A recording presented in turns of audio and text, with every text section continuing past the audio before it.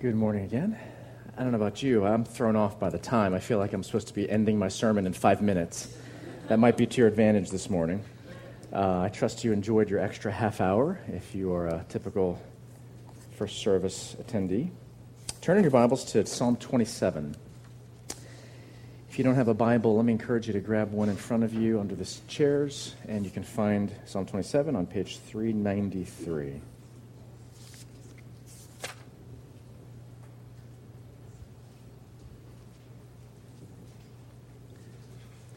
We're in the middle of our summer sermon series on the book of Psalms.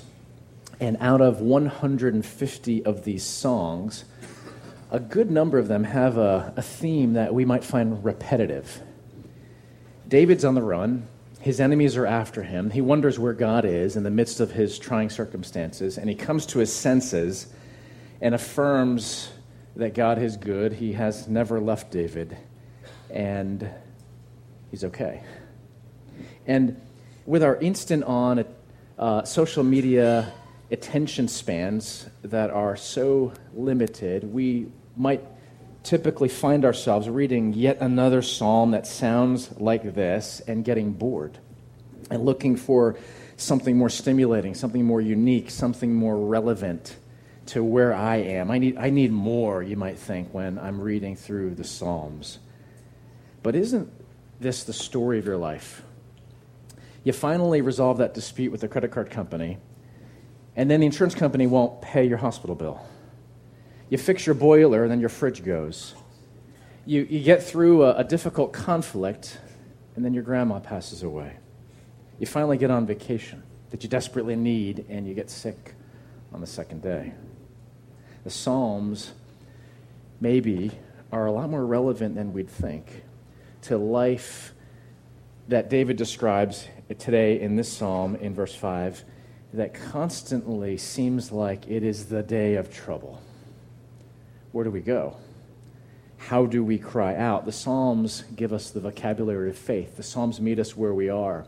The Psalms help us to express through divinely inspired song things that sometimes our hearts are just too weary to even express. Let's read Psalm 27. Listen carefully. These are God's words. Of David, the Lord is my light and my salvation. Whom shall I fear? The Lord is the stronghold of my life. Of whom shall I be afraid? When evil men advance against me to devour my flesh, when my enemies and my foes attack me, they will stumble and fall. Though an army besiege me, my heart will not fear. Though war break out against me, even then will I be confident. One thing I ask of the Lord, this is what I seek, that I may dwell in the house of the Lord all the days of my life, to gaze upon the beauty of the Lord and to seek him in his temple. For in the day of trouble, he will keep me safe in his dwelling. He will hide me in the shelter of his tabernacle and set me high upon a rock. Then my head will be exalted above the enemies who surround me. At his tabernacle will I sacrifice with shouts of joy. I will sing and make music to the Lord. Hear my voice when I call, O Lord. Be merciful to me and answer me. My heart says of you, seek his face. Your face, Lord, I will seek. Do not hide your face from me. Do not turn your servant away in anger. You have been my helper. Do not reject me or forsake me, O God, my Savior. Though my father and mother forsake me, the Lord will receive me. Teach me your way, O Lord. Lead me in a straight path because of my oppressors. Do not turn me over to the desire of my foes, for false witnesses rise up against me, breathing out violence. I am still confident of this. I will see the goodness of the Lord in the land of the living. Wait for the Lord. Be strong and take heart, and wait for the Lord. This is God's word. Let's pray. Lord, I pray that we would be given grace and strength by your Spirit to wait for you, to trust you in perfect timing and perfect provision and your perfect wisdom. Speak, O Lord, for your servants are listening. Amen. If I very briefly outline this psalm, I'd start this way. David makes these statements of affirmation verses 1 through 3. And then he tells us the main thing he seeks from God, verse 4. It's the heart of the psalm, that I may dwell in the house of the Lord to gaze upon the beauty of the Lord. But then starting in verse 7, he seems to grow anxious, starts worrying, expressing fear. Verse 9, for example, don't hide your face from me, don't turn your servant away, don't reject me or forsake me. Some of you heard that from your little ones when you dropped them off in nursery just now. Don't leave me. And then David gets a grip on himself, takes a deep breath, and expresses confidence once again in God. Is he bipolar, or is he the divinely inspired poet? Is he ADD, going from one topic to the next before you even realize he's changed the subject? Or is this an insightful example of real life captured in song? We're going to start by looking at something that can get you sent to the funny farm if you do it too much. David talks to himself a whole lot, telling yourself a story. David Sarwer is a psychologist at the University of Pennsylvania. He's also the head of the Center for Weight and Eating Disorders. And he utilizes self-talk with his patients. One of the first things he does is when they come in to see him, he stands them in front of a mirror, the last thing they want to do. These are folks struggling with weight and eating disorders. And he coaches them to use less negative, less destructive, gentler language to describe themselves. The goal is to internally remodel how people perceive themselves, to better align their distorted self-images with what is closer to reality. What's a distorted self-image? Here's an example. Back in 2013, a study in the Netherlands involved researchers asking women with anorexia to simply walk through a doorway. And what they found was the vast majority of these women, despite their too slender frames, actually turned sideways to fit through the doorway. Striking. They had plenty of room on both sides. They were not even close to being overweight, but when they walked through a doorway, they turned sideways, as if to fit, the gut or the hips through. They were convinced, these women, that their bodies were bigger than they actually were. Distorted self-image. Al Franken, Saturday Night Live comedian turned U.S. Senator. Isn't America great? You can crack jokes and get into Congress. Al actually attended Alcoholics Anonymous for years and drew on that experience in crafting his character, Stuart Smalley. Daily Affirmations with Stuart. Stuart, a fictional character, was a troubled man, insecure from a dysfunctional family, and he would fall back on these daily affirmations to give himself strength, to build up confidence, and to comfort himself with this self-talk. And if you remember the skit, dressed in his nice little cardigan, he would sit in front of the mirror and look at himself and say, I'm good enough, I'm smart enough, and doggone it, people like me. It was Daily Affirmations with Stuart Smalley. If self-talk helps you to realize that your too skinny body is not overweight, that's good. It's healthy self-talk. But if self-talk just makes you feel better for a while in denial of reality, in an escapist fashion, well, it's only good for a comedy skit. It's not going to help anyone, at least in a lasting way. Self-talk is important. It can be dangerous if it's trying to deceive oneself. So what message of self-talk might we call helpful? Well, God leads us to practice a particular kind of self-talk that we'll call preaching the gospel to yourself every day. That self-talk doesn't escape or deny reality. That self-talk isn't like having a 600-pound person convince themselves that they're actually healthy. It's denial. It's not true. Or a terminally ill patient that they're going to be just fine. It's not true, barring a miracle. It's more like, healthy self-talk is more like the anorexic women in the study speaking to themselves to correct a distorted self-image that is not true, that needs to better align with reality. Gospel self-talk actually treats the scary and ugly reality of life more honestly than we otherwise would. And at the same time, it says that what you dream about isn't even close to what you can have. It faces the negative head-on, and it elevates the positive beyond what you could imagine. Here's the message of gospel self-talk in a nutshell. You are more sinful than you would ever care to admit, but if you place all your faith in Jesus Christ as Lord and Savior, you are more loved than you ever dared to dream. You're more sinful than you would ever care to admit, so it faces honest reality head-on. It doesn't sweep it under the rug. It doesn't flee into escapisms. And if you believe in Jesus as Lord and Savior, you are more loved than you could ever dare to dream. It elevates the positive. If you're already a follower of Christ by faith, then preaching the gospel to yourself involves seeing more honestly and deeply the extent of your particular sin in your life. And it involves resting more fully in the truth that you're perfectly loved, that you're promised greatest joy in the presence of God, all because Jesus took your place on that cross.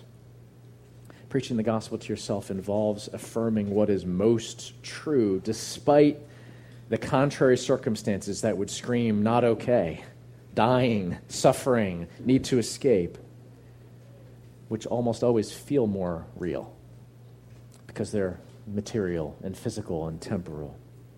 Well, what self-talk does David engage in? First 6 verses are very positive and faith-filled. The Lord is my light and my salvation. The Lord is the stronghold of my life. Basically, he's saying, why should I fear? God is with me. My enemies will stumble. Even in war, I will be confident. In the day of trouble, he will keep me safe. He will hide me. My head will be exalted above my enemies, despite some dire circumstances, some of which we know from the books of 1st and 2nd Samuel, some of which we can piece together from other psalms that give us more details. David's circumstances are ugly. They're scary, and despite them, he's engaging in this gospel self-talk, affirming things that are more true. Paul the Apostle writes in the New Testament to the church in Rome, do not conform any longer to the pattern of this world, but be transformed by the renewing of your mind. And then elsewhere he says in 2 Corinthians 10, take captive every thought and make it obedient to Christ. What Paul's getting at here is there is a war, a battle of the mind which influences the emotions of the heart and the decisions of the will. Self-talk conditions the mind by exposing it to what is most true. If you don't preach the gospel to yourself, the gospel being that truest of all stories of God's rescuing, redeeming work through the life, death, and resurrection of Jesus, if you don't preach the gospel to yourself on a daily basis, then you will end up telling alternate stories to yourself. It's not a question of whether you do, it's a question of which alternate story you choose. Author and counselor Paul Tripp is fond of saying, no one is more influential in your life than you are, because no one talks to you more than you do. Whether or not it's audible, whether any of your friends would think that you're kind of funny and odd, or if you're just thinking these things to yourself, you are the most influential person in your life because of self-talk, because you choose a narrative that ends up defining the way you interpret reality. The narrative you choose influences how you react to every circumstance, what your attitudes are on a regular basis. You fit your life experience into some storyline to make sense of everything around you. Maybe your mind is ruled by the Hollywood narrative, which is all about beauty and status and fame and fortune and other people's approval. And though you're no Hollywood starlet or Hollywood Tom Cruise, That's the narrative you tell yourself. Or maybe your narrative is the self-absorbed, woe is me because I am a victim story. And that's the lens through which all of your relationships are filtered. You know, when people don't do things the way I want, you pout and you point the fingers. Because the narrative is conditioning the way you think of everything. Whatever it is, any alternate story makes your troubles worse than they actually are. It makes your troubles the centerpiece of your life. And of course, 2 flows right into number 3, which is relief from your troubles is what you make your life all about. I have to solve this problem by getting rid of my troubles. And you apply Deuteronomy 6 in a backwards way to your troubles. Deuteronomy 6 has a passage that exhorts parents to preach the word of God to their children constantly, always. Let me paraphrase the anti-Deuteronomy 6, okay? All these people who just don't get it, who refuse to recognize your perfect wisdom and all these circumstances that so unfairly happen to you are to be upon your hearts. Impress them on your children, roommates, friend, mother, anyone who will listen to you kvetch even as they roll their eyes at you in secret. Talk about them, your troubles, when you sit on the bus, when you jog at the park, when you lie down and when you get up. Talk about them when you post snarky, sarcastic, pity-me comments on social media. Write it on your hands, tattoo it on your neck. Take some sidewalk chalk and tell your neighbors all your trouble and write it with a soap bar on your car windows so everyone knows it as you drive around town. That's what we tend to do. We apply Deuteronomy 6. And instead of the narrative of God's word, which positively shapes us, which affirms things that are most true, we choose alternate storylines. And our troubles magnify, they multiply exponentially. All of that kvetching does no good, but marinates you in the soup of your troubles unless you preach the gospel to yourself. Your alternate story says, my life stinks because of other people. I deserve better, and I'm going to make it happen at whatever cost. My circumstances define me. I didn't do that to myself. They limit me. They determine my happiness. I need a better body, a better job, a better spouse, a better home, a better whatever. What does the gospel say? In great contrast. He who did not spare his own son, but gave him up for us all, how will he not also along with him graciously give us all things? God has already given us everything. What else does the gospel say?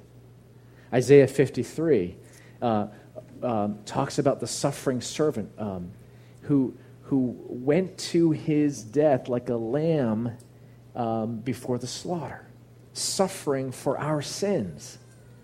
He was despised and rejected, a man of sorrows. We worship a God who knows fully the extent of any of our suffering, who does not call you to endure anything that he himself has not already endured and conquered. What else does the gospel say? This life is not the end. It is but a breath in eternity. The grass withers and the flowers fall. All men are like grass, but the word of our God stands forever. These are the things that we need to marinate in, preach to ourselves on the daily basis to counter the message of the world, to affirm what is more true about our lives than our circumstances right in front of us.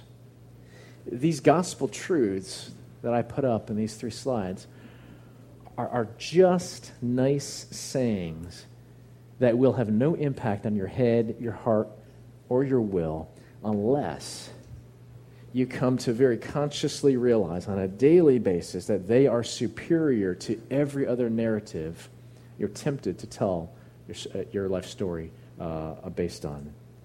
They're just nice sayings that have no impact, these gospel truths, unless you take the time to read Scripture, to mine these pages for all of the nuggets of the gospel and affirm them back to yourself in gospel self-talk and meditate on that and apply it to your sin and share it with others in conversation or as a teacher or in a growth group. These gospel truths will seem pie in the sky unless you remind yourself that the circumstances that scream for attention in your life do not have the last word, are not ultimate, can all be redeemed. Why?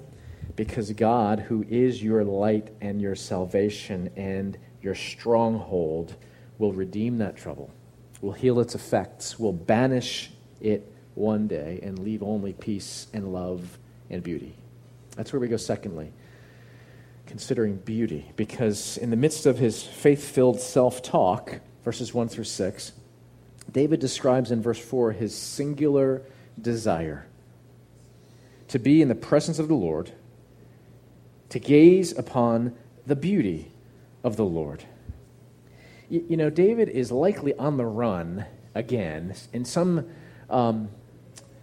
ugly situation, people after his life taking his kingdom away from him, those who were friends betraying him. Whatever his circumstances might be at this point in time, basically he's saying, all I want, God, is to be in church. We might think, is David denying reality? Is he daydreaming spiritually? Is he missing a few marbles? Because singing songs, reading the Bible, pretending everything's okay, isn't that the caricature of what the world thinks of Christians at? You know, not addressing head-on the stuff of life, coming here into a sanctuary and pretending it's all okay, putting on pretty faces, not talking about real struggles with each other, and then going back to real life where and when we might not seem like we're that different from everybody else. It's not what David's doing here. He wants to be in God's presence in order that he might see true beauty. What's true beauty? If it's creation's glory, we would argue over where? This place or that, the beach or the mountains, the city. If we're talking about a person, everyone has their opinion, not worth arguing about. Same with art or music, very subjective. What you find beautiful versus what I find beautiful. Well, what if we asked why? Why is beauty heart-stopping, attention-grabbing, breathtaking, poetry-inspiring? Probably the same kind of subjective dynamics, right? Just getting underneath the thing or the person that is beautiful. But we could then talk about what beauty is not. And there I think we'd find a lot of common ground. What is beauty not? Beauty is not evil. Beauty is not greed, abuse, gossip, discord. Beauty is not pornography, pollution, pedophilia. Beauty is not divorce, orphans, unwanted babies, injustice, human trafficking. I think on the vast majority of those, we could easily say that's not subjective, that's true. Beauty is not any of those. So what is true beauty? What it's not has helped us. True beauty is everything that God is. True beauty captures every perfection in God's character, his goodness and glory and compassion and grace and mercy. It is all-satisfying, all-fulfilling, without which nothing. Beauty, everything that God is. There's a profound difference between the merely religious person and one who is enraptured by the beauty of God. Because it's the difference between wanting what God can give you or do for you and simply wanting God himself, because he is all-surpassing beauty and glory. He is everything. If you want what God can give you or do for you, what you're actually saying is that that thing or that situation is more beautiful than God. And God is a means to that end. God is a secondary good that can give you your primary, supreme good. But if we want God himself and the beauty that he is, we trust that we seek first his kingdom and all these things will be added unto us. if we want something from God, or want God to do something, this is what David's poem in the Bible would have been like. One thing I ask, this is what I seek, for all my enemies to be instantly vaporized. Then I can worship you in your house, O Lord. And don't those fit our tendencies, our prayers, our attitudes? You know, God, once I deal with these things, then I can serve you. Then I can make it on Sunday. I got too many things to do. I'm packing. I'm fixing. I'm solving. And once those things are out of the way, then I'll have time for you, God. What we're saying is those things are primary beauties, and God is secondary, unless God can help us. So maybe we have a sick relative, and we start doing things for God. We start praying because we see God as a means to the end. Again, that is primary beauty, what my heart longs for, what my heart is enraptured by. If I don't have it, life is not less worth living, and God is a means to the end. If that were David's desire, his singular desire, that would mean freedom and victory and physical security and comfort are more beautiful to David than God. And you listen to that list and you think, well, are those things really that bad? Life, survival, freedom, physical security, they're not. They're good things, but when we make them ultimate, like we talked about last Sunday, they become idols. They become supreme beauties, and they take the place of God.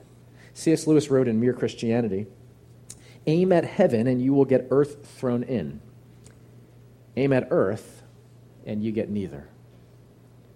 Aiming at heaven, in Lewis's phraseology, means singularly focusing on and desiring more of the beauty and glory of God.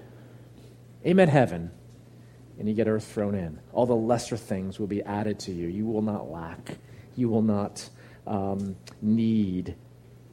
And he will provide everything that you need, including your life. That is real life, lasting life, not always limited in our minds to 40 more years, or however many more years you need or want in this fallen world. There is no beauty in God if there is death, which comes from sin. God resolves the problem of death in his beauty through resurrection. And that's when our time horizons need to shift from now to all of eternity and trust that God will bring it about. David assumes that stuff will happen to him. He says, when evil men advance against me, verse 2, when my enemies and my foes attack me, though an army besiege me, verse 3. And then in verse 5, he talks about, in the day of trouble, God will keep me safe. Josh started our summer psalm series with 2 weeks on Psalm 23, where David says, you prepare a table for me in the presence of my enemies. A banquet table, a feast. Why are they here, God? It's in the presence of my enemies. Trouble, God's promise is not to remove us from trouble or remove trouble from us, but to strengthen us and to redeem the trouble. His beauty is most glorious, not merely the resolution of all of our little troubles, whatever we would define with that word. He will not abandon us in the day of trouble. That's what David knows. How can we know that? Because in the day of trouble, the greatest trouble that has ever afflicted any human being on the face of the earth in all time, though God the Father did abandon God the Son on the cross of Calvary. That was Jesus' day of trouble. And the Father did not deliver him. Why? Though he had done no wrong, though Jesus was the perfectly righteous Son, in order to make good on his promise to David and to every other follower of God throughout time, Jesus was forsaken so that in him we might be, quote, kept safe, hidden in the shelter, verse 5, exalted above the enemies who surround me, verse 6, which include our ultimate enemies of sin and death. Jesus was abandoned so that we might not be. Jesus was forsaken so that we might be brought near to God. In trouble, the way of life through the pursuit of God's beauty is not about requiring us to be strong, to swallow hard, for example, at a cancer diagnosis, and then resolve with all we've got to beat it. That's good. You want to do that if you get such troubling news, but it's not enough. David shows us the better way. For example, in verses 7 through 14, he engages in self-talk. He affirms what is most true. He affirms his relationship with the Lord. He's never apart from God in his trouble. He goes to God with his trouble, and he reminds himself of what is most ultimate by gazing upon God's beauty, his goodness, his power, his saving promises. And then he ends with this message: wait for the Lord. Be strong and take heart and wait for the Lord. Why? Because he who is most strong, who is almighty, who already dealt death its death blow on the cross of his son Jesus, he is coming again to finish what he began, and he will reveal to you, if you trust in him, the glory and beauty of perfect life, which only exists in his presence. Let's pray toward that end. Lord, you are most beautiful. You are and you have everything that our hearts long for, but we're deceived. We are so easily led astray by lesser treasures, by lesser beauties, by ugly things that would masquerade as beauty. And it's not difficult to draw up a long list of examples.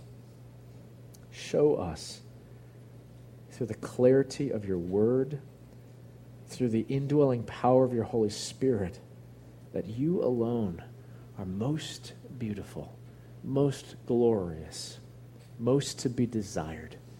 And when we have you in a relationship of faith through Jesus, we have everything.